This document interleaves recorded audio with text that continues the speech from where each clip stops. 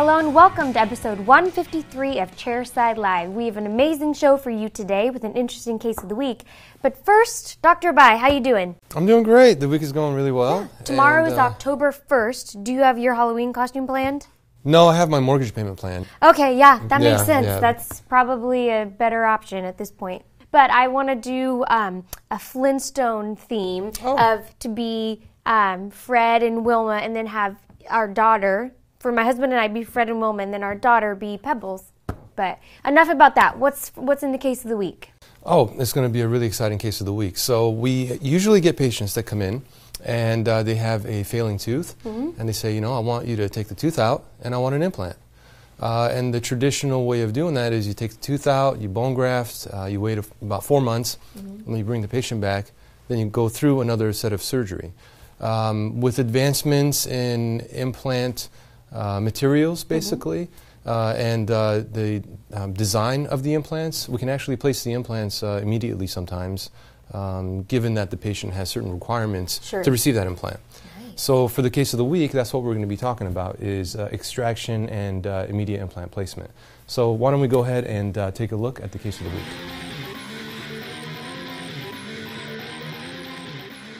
Okay, so let's go ahead and take a look at this week's case of the week, and I want to talk about immediate implant placement, and in particular, immediate implant placement with the Hahn implant.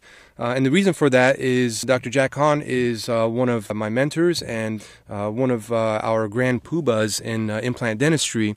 He has designed this implant and the thread pattern to provide us with immediate placement stability when we place the implant. So that's going to be one of our requirements for the immediate implant or emergency implant placement. So let's go ahead and take a look at the case of the week. For this week, I actually have two cases that I want to share with you, and they are both similar scenarios where the patient comes in with a failing tooth. In these scenarios, they're both anterior teeth.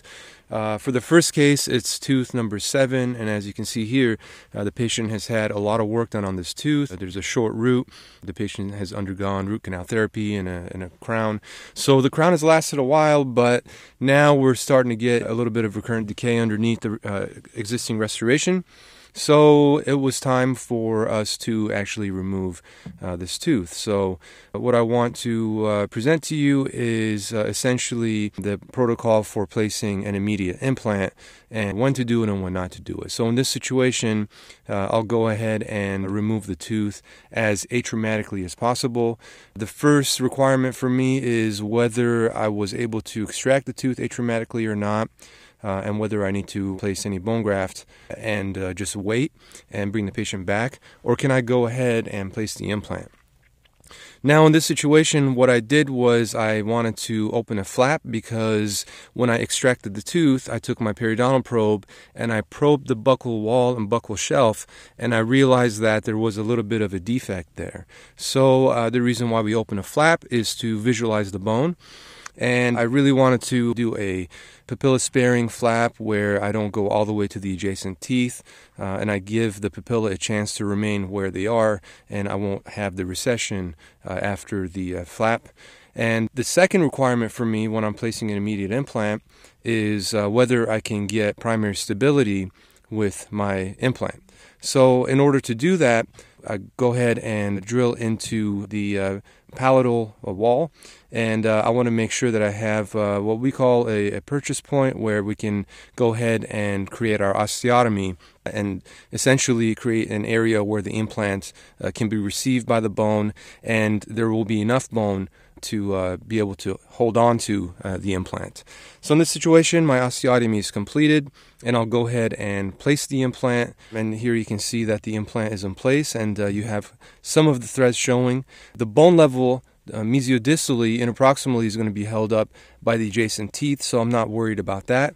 I'm utilizing some BioOs bone graft material. It's a xenograft. I'll go ahead and place the BioOs in the buccal area and also covering the implant itself.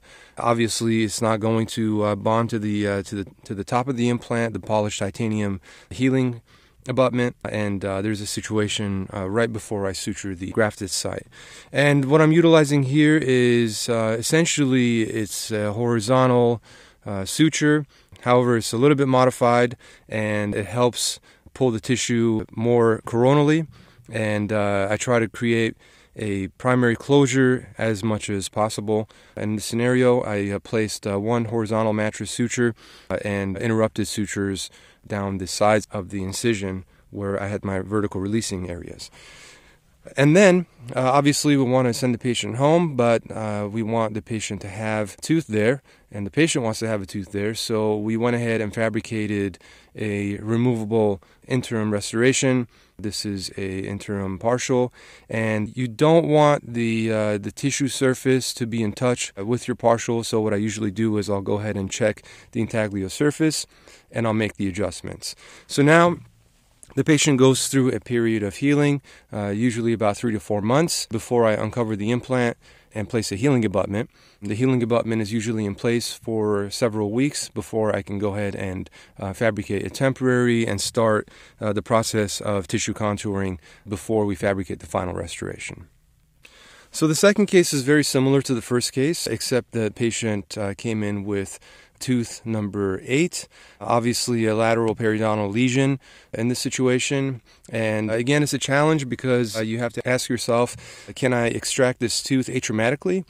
In this situation, can I extract and remove the lateral periodontal cyst and have an area where I can go ahead and place the implant? So again, very gently working around the tooth, I'll go ahead and try to get a little bit of mobility with my periotomes. And then I'll take my time with my forceps and I'll make sure to extract the tooth as atraumatically as possible. In this situation, just like the last, the crown is removed and now I have a little bit more access to the tooth, and I'll go ahead and extract the tooth. So once the tooth is extracted, I'll do the same thing as I did for the last case, where I'll take my periodontal probe and I'll make sure that I have an intact buccal plate.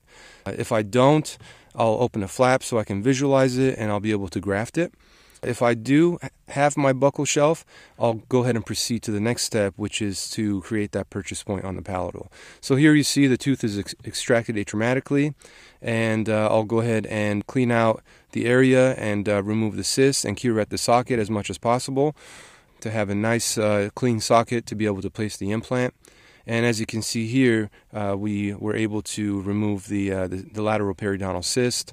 And here you see that I'm probing the buccal shelf, and I have about 3 millimeters apical to my mucogingival junction to play around with and place the implant. So again, same thing. I'm going to utilize the palatal shelf in order to create that primary stability for my implant.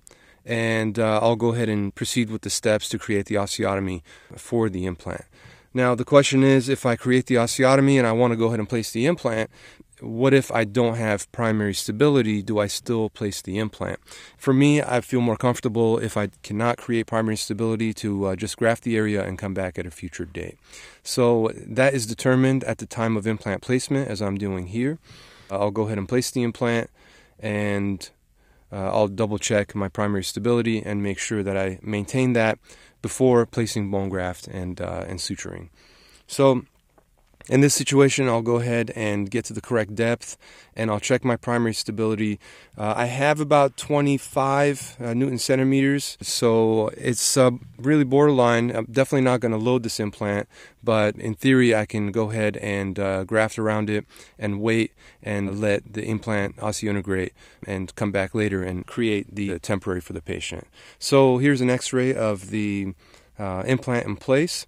And there are certain requirements that I look for in terms of how much stability I have and how much primary stability I have at the apical end of the implant when I'm placing it. In this situation, I'm using a allograft. It's called Regeneros by Biomet. And once the allograft is in place, I'll go ahead and place the suture and deliver the temporary for the patient. So again, I'll go ahead and create my horizontal mattress, but it is a modified horizontal mattress in order to create a better seal and as close to a primary closure as possible. Obviously, this is an extraction socket, so at the center of the ridge, you're not going to create that primary closure, but The closer you can get to it, the better, obviously, for the healing.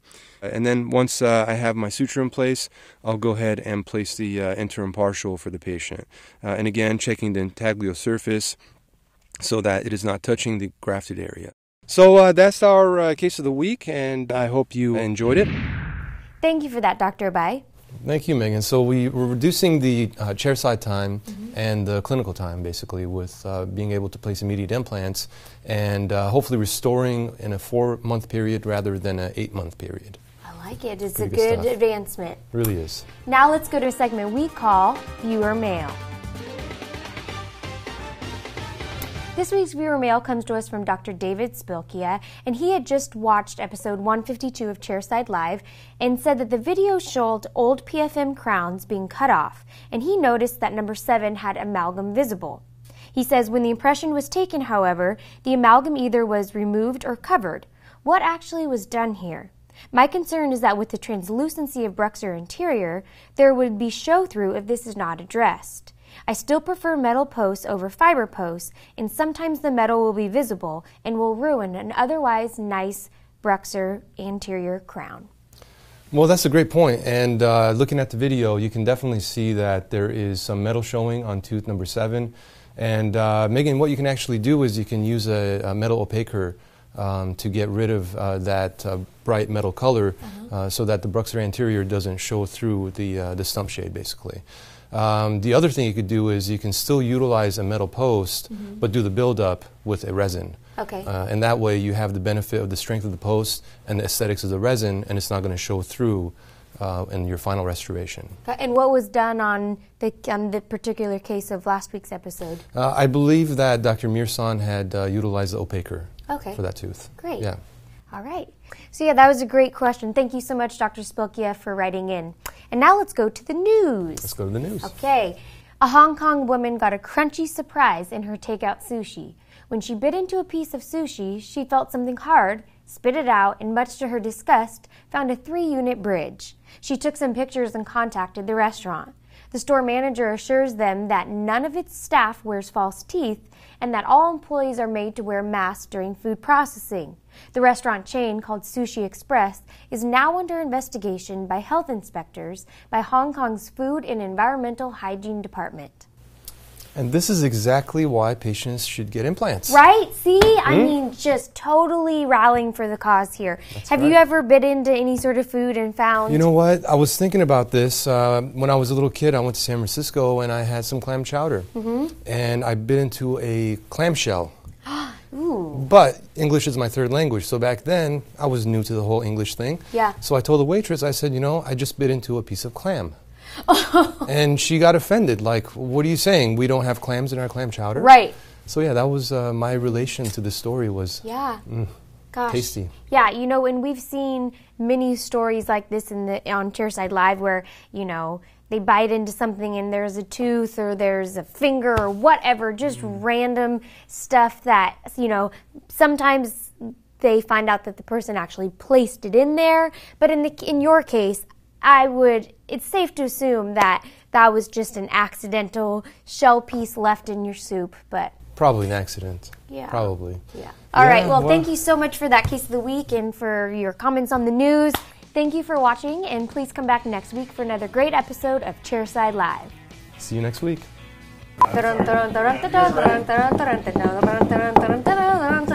Hey!